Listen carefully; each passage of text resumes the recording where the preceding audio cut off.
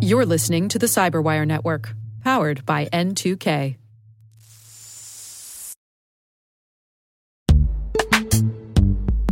This episode is brought to you by Palo Alto Networks, the leader in cybersecurity. As AI-driven attacks increase, organizations can't afford to have network security that's stuck in the past. Discover how Palo Alto Networks can help you predict what's coming and proactively secure against it with a zero-trust, AI-powered network security platform built to secure whatever, whenever, wherever. To learn more, visit paloaltonetworks.com/network security platform.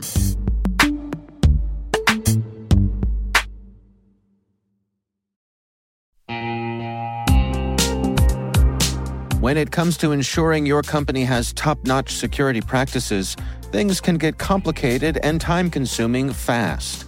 Now you can assess risk, secure the trust of your customers, and automate compliance for SOC 2, ISO 27001, HIPAA, and more with a single platform, Vanta. Vanta's leading trust management platform helps you continuously monitor compliance alongside reporting and tracking risk. Plus, save time by completing security questionnaires with Vanta AI. Learn why thousands of global companies use Vanta to automate evidence collection, unify risk management, and streamline security reviews. Watch Vanta's on-demand demo at vanta.com/cyber. That's VANTA.com/cyber.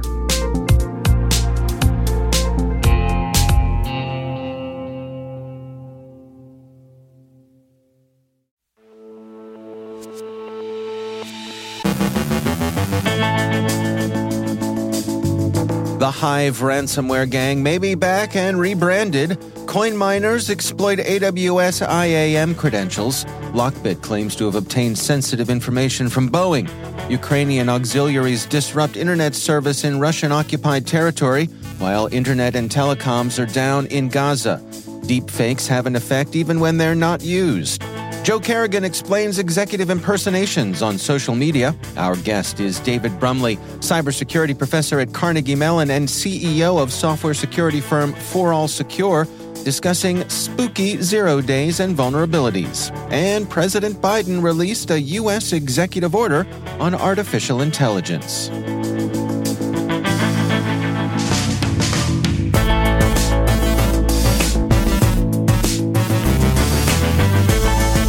I'm Dave Bittner with your CyberWire Intel briefing for Monday, October 30th, 2023.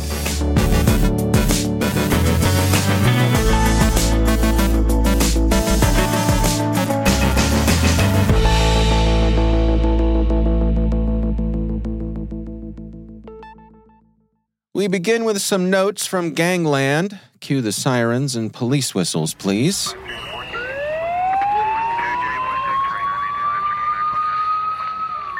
Bleeping Computer reports that a new ransomware-as-a-service operation called Hunters International has surfaced and may represent a rebranding of the Hive ransomware gang. Hive's ransomware racket was shuttered in January 2023 after their operation was infiltrated and disrupted by the FBI and other law enforcement agencies.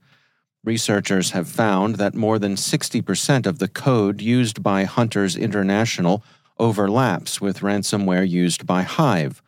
The Hunters group has denied connections to the Hive gang, however, stating, "All of the Hive source code were sold, including the website and old Golang and C versions, and we are those who purchased them."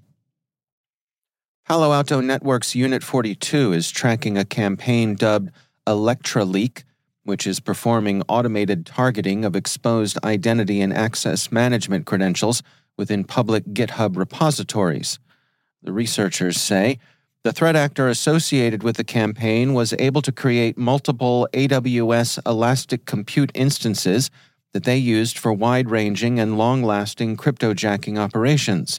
We believe these operations have been active for at least 2 years and are still active today. Unit 42 adds, "We found that the actor was able to detect and use the exposed IAM credentials within 5 minutes of their initial exposure on GitHub. This finding specifically highlights how threat actors can leverage cloud automation techniques to achieve their goals of expanding their cryptojacking operations. The Russian ransomware gang Lockbit claims to have compromised Boeing systems and taken a tremendous amount of sensitive information from the aerospace firm. Boeing said, according to Reuters, that it's evaluating the claims. Lockbit says that if it's not paid by November 2nd, the gang will begin dumping the data publicly. Lockbit said on its leak site, sensitive data was exfiltrated and ready to be published if Boeing did not contact within the deadline. Citing security researcher Brett Callow, Security Affairs points out that Lockbit has in the past not distinguished between a company and a company's vendors, and that from what's known so far, this could be a third-party incident, assuming that it turns out to be anything at all.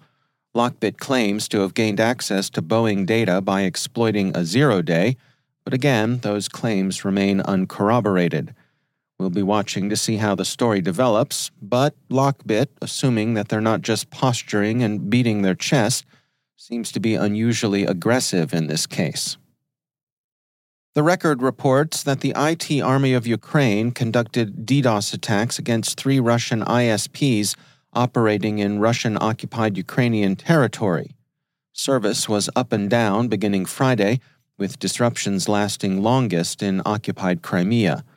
The IT Army is a true avowed auxiliary service of the Ukrainian government and not a deniable front group like those Russia has typically marshaled. In this case, Euromaidan Press notes that the DDoS action was against Russian ISPs and was reported on the 27th of October by Ukraine's Minister of Digital Transformation. Internet and mobile telecommunications service in Gaza are largely down, the AP reports. It's in part a kinetic disruption, with infrastructure knocked out by Israeli airstrikes and artillery preparation, but some of the shutdown has been done remotely. Those aspects of the interruption showed, according to the Washington Post, some intermittent easing Sunday. Service interruptions are inconvenient for Hamas, but the service interruptions are even harder on civilians in Gaza, who are deprived not only of news, warnings, and emergency services, but also of means of communicating with family. Elon Musk promised Saturday to provide Starlink connectivity to internationally recognized humanitarian organizations operating in the region. It will take some time to deliver the terminals. Israelis in the region are also seeking proof of life for the more than 200 hostages taken in Hamas's initial assault, and they're looking in their desperation at such data as cell phone pings. Bloomberg reports that Israel's government is said to have recruited both NSO Group and Kandiru, spyware vendors who've both been sanctioned by the U.S., to the war effort, possibly employing them in the search for hostages. Cyber attacks proper have declined in frequency during the war, but have, according to Axios, increased their global reach. The Russian hacktivist front group Anonymous Sudan has said it's been working against Israel, as Security Scorecard researchers reported, and it's also claimed it's targeting organizations in Kenya because of Kenya's support of Israel. 2 other pro-Palestinian groups, Dark Storm Team and IROX Team, claimed respectively, again without substantiation, to have hit Snapchat to punish the U.S. for its support of Israel, and various companies in Brazil, also to punish support for Israel. The hacktivists and hacktivist auxiliaries have, for the most part, confined their operations to DDoS action. Deepfakes have themselves played a negligible role in disinformation campaigns during the Israel-Hamas war, but their mere possibility has tended to cast doubt on any evidence that's presented in digital form. The New York Times describes how a potential threat has had actual effects on the climate of opinion with respect to the current war. So, consumers of information seem to have grown less apt to receive audio and video as primitive evidence. In some respects, this may be reassuring. Perhaps consumers of Internet content are developing healthy critical habits. But in other respects, it's disturbing. When all content is suspect, we've taken up residence on the grassy knoll. So it seems the mere possibility of deepfakes has become the informational equivalent of what theorists of naval warfare call a fleet in being, that is, a force that need never leave port in order to have an effect on the war. It's an asymmetric tactic, the kind of thing a weaker force might do to influence its stronger opponent.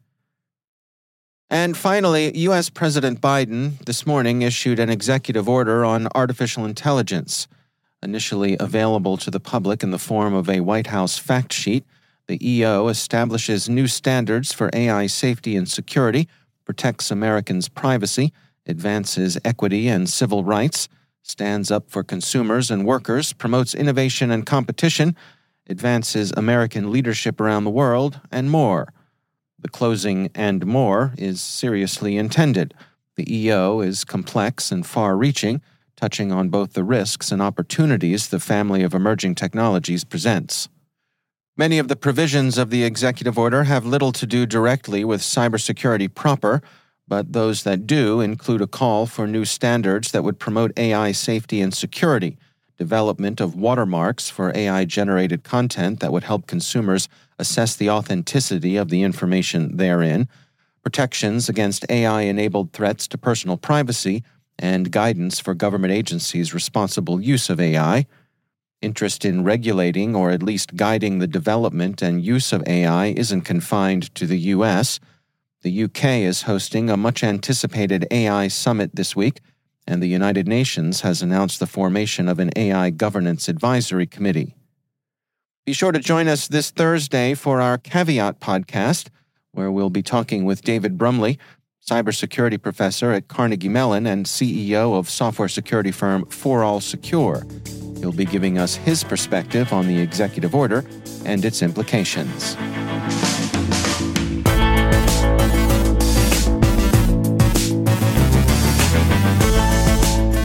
Coming up after the break, Joe Carrigan explains executive impersonations on social media. Our guest is David Brumley, cybersecurity professor at Carnegie Mellon and CEO of software security firm For All Secure, discussing spooky zero days and vulnerabilities. Stay with us, if you dare.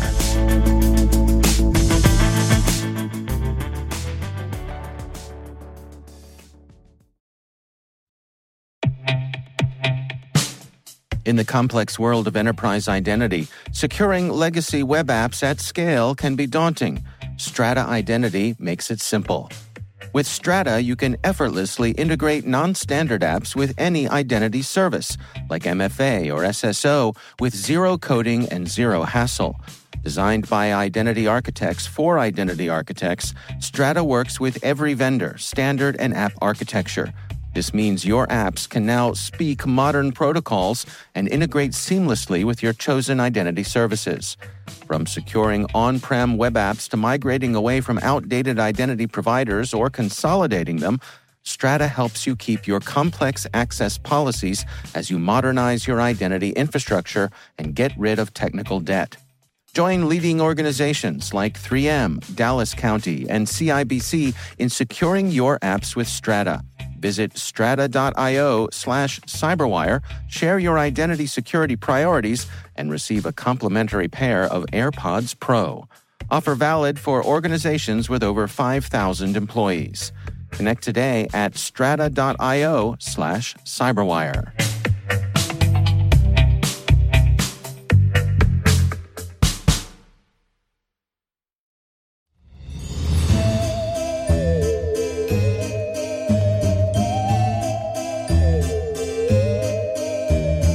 On the eve of Halloween, we thought it might be fun to ponder some of the most spooky exploits out there, the ones that go bump in the night and make cybersecurity experts' skin crawl. For that, I checked in with David Brumley, cybersecurity professor at Carnegie Mellon and CEO of software security firm For All Secure.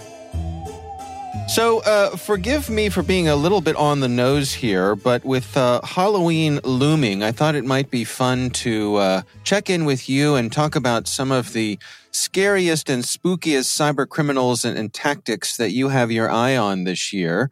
What do you got for us here, David? Well, I think the scariest and the spookiest are what I call zero-click exploits. Have you heard of those? Yes, but please explain for folks who might not be familiar. Zero-click exploits are really spooky. What it is an attacker can actually exploit an iPhone just by sending you a message. You don't have to read it. You don't have to look at it. They just send it to you and they break into your phone. So that's pretty spooky. I'd say so. Is this something that has been recognized and patched, or are we still dealing with this? This is something that periodically crops up. The most recent one was what's called the WebP vulnerability. WebP is an image format that Google came up with. It's lossless, meaning it preserves the image details perfectly. But there was a bug in the implementation, both on iOS as well as Chrome, about the last month, actually. And attackers were using this to break into iPhones. In fact, that's how we discovered it. We didn't know about the bug, but people were breaking into people's phones, and some great researchers figured it out. It's an interesting case because I think it speaks to the desire to support legacy file formats, which, I think it's safe to say this image format is, but that can come with some security risks. It comes with new security risks. Actually, this is a newer file format, believe it or not. It's more web-centric.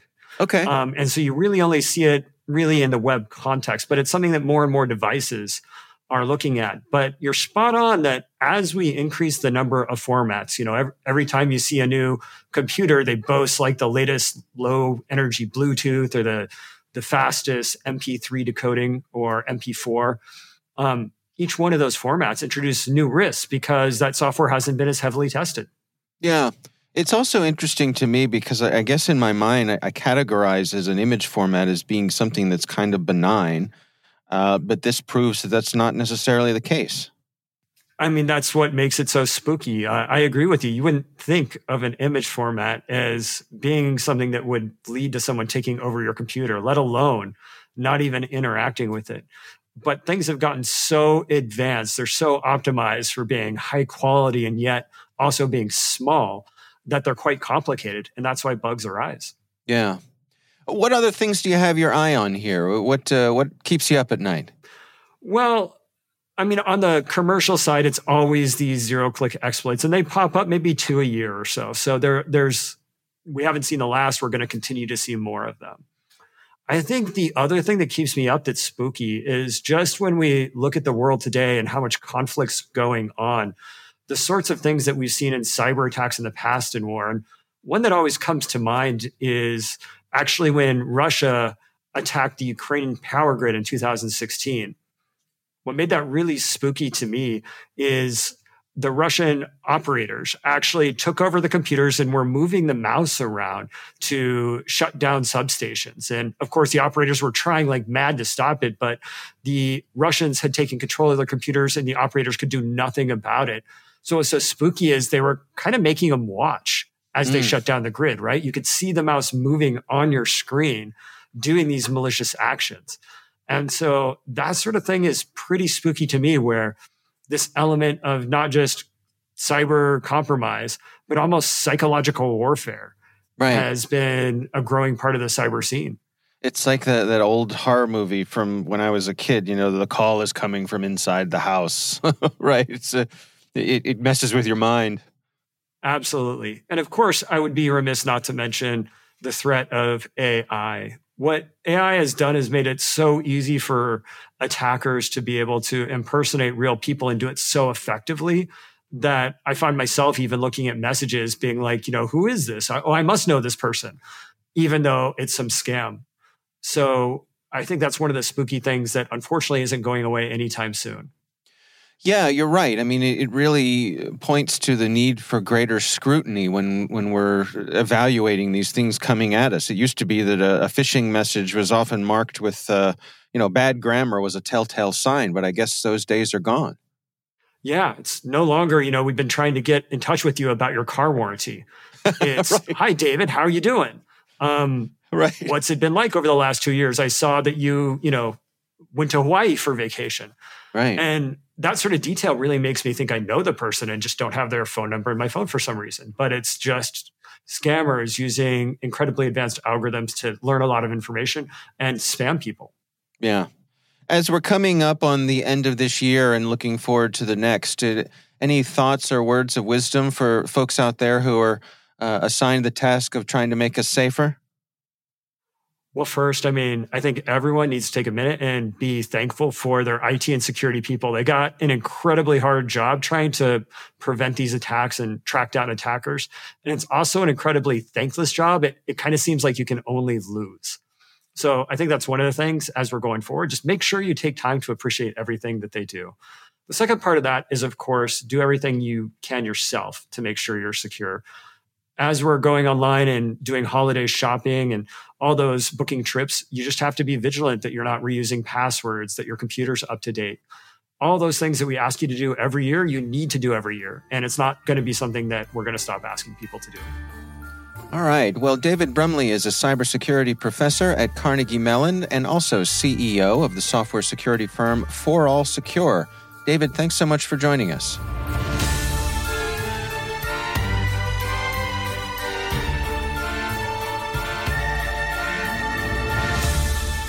And joining me once again is Joe Carrigan. He is from the Johns Hopkins University Information Security Institute and also my co-host over on the Hacking Humans podcast. Hey there, Joe. Hi, Dave. Interesting article came by. This is from the folks over at Security Boulevard. This article is written by Sam Bakken and is titled Addressing Executive and Social Media Impersonation, Protecting Leaders That Lack an Online Presence. What's going on here, Joe? So this is talking about a number of people who have been impersonated online. Yet another reason social media is terrible. There's no guarantee that the person you're looking at, whose profile you're looking at, is actually that person. There are these verification programs that Facebook has and Twitter has the Get Verified, or X now, I guess, right? Yeah. Still want to call it Twitter. They have the Get Verified fee that's $7 a month, but that's pretty simple to get around. Right. But what if you don't have a social media account? Like, what if you don't have any footprint with Facebook, which I think would be smart if you were an executive, right? That's someplace where you don't put yourself out there so that you don't get attacked that way. I would say that once you get to that level of importance for an organization, you walk away from the things that might expose you to certain risks. I wonder though, like, is it better to not have a profile or to have a profile that you can say, hey, this is the official profile of this person, even if it's not active? That's right. That's a good point. I would err on that to that side. Yeah. And I would have some social media person managing a platform. Right. Or managing the profile on all the platforms. Right. Which I think that's a better way to do it. But one of the problems is if you don't have an account on these platforms, how do you report a fraudulent account? You don't have an in with them, right? Right. Now, there are companies out there who specialize in helping you to take down these fraudulent companies or fraudulent profiles. There are companies like ZeroFox and Black Cloak that do this. That's their business model. Right. And they're good at it. Yeah. They have relationships with the social media companies. You can set up with these companies alerts that fire off when someone sets up an impersonation for your company or your executives or even your managers, and then they will begin the process of taking it down with the social media company, and the social media companies listen to these people. Right. This article also talks about how X and LinkedIn are better at taking down fraudulent sites or fraudulent profiles. Meta, not so much. Not surprised by that. Yeah. They speculate that the reason they're doing that Meta takes longer to take down these accounts is because Meta's focusing on its own verification system and the verification of their once they have a verified account, they're going to take care of the verified accounts because that they've put their word behind the verification. I see. But in order to get the verified account, you have to take a picture of yourself in a mirror with a government-issued ID. I don't know. I want to give that information to Facebook, to Meta. I don't know. I trust them with that. Right. So yeah, if I were a C-level executive, I would definitely consider using a company who specializes in this kind of a relationship. Yeah. Because you're going to be screaming into the void by yourself. Yeah, that's right. That's right. They list off some proactive measures to prevent this sort of impersonation. Anything catch your eye here? Well, one of the things they say is what we talked about earlier, and that's setting up an account and keeping control of it. Yeah. You probably have a social media manager handle that. That way, you don't have to worry about it. You don't have to worry about, the old midnight tweet that comes out when you're feeling punchy. You don't even have access to it. Right. That's probably the best thing. Yeah. But do that land grab. Get out there in front of it. Also, they have some links to some verification services from these different providers. So you can actually get verified with companies like Meta, LinkedIn, and Twitter. Yeah. X. Yeah. When can we stop saying Twitter or X, formerly Twitter? I don't know. Yeah. Terrible name. It's just, X is just a bad name. That's the bottom line as far as I'm concerned. So it's frustrating because I have to say it a couple times a day. I have to say X, the platform formerly known as Twitter. Right. That's where we are, Joe. Yeah. All right. Well, again, this article is from the folks over at Security Boulevard. It is Addressing Executive and Social Media Impersonation. Joe Kerrigan, thanks for joining us. My pleasure, Dave.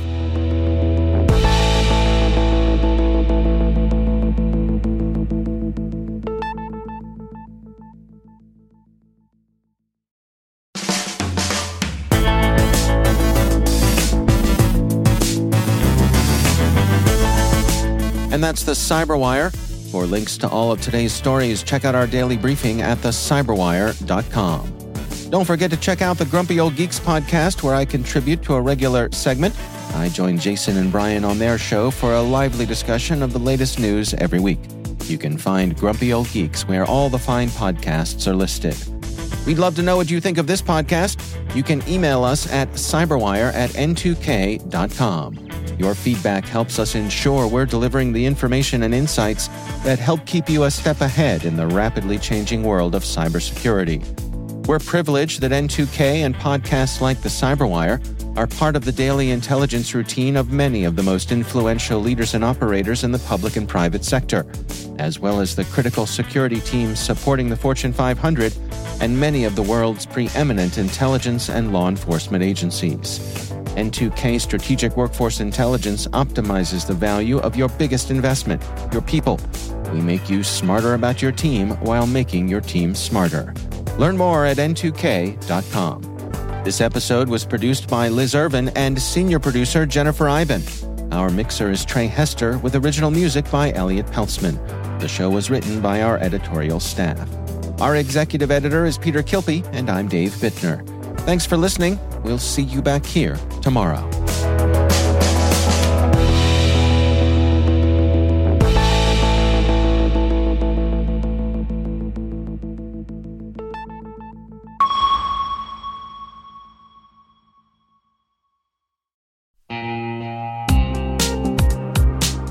Managing the requirements for modern security programs is increasingly challenging and time-consuming. Enter Vanta.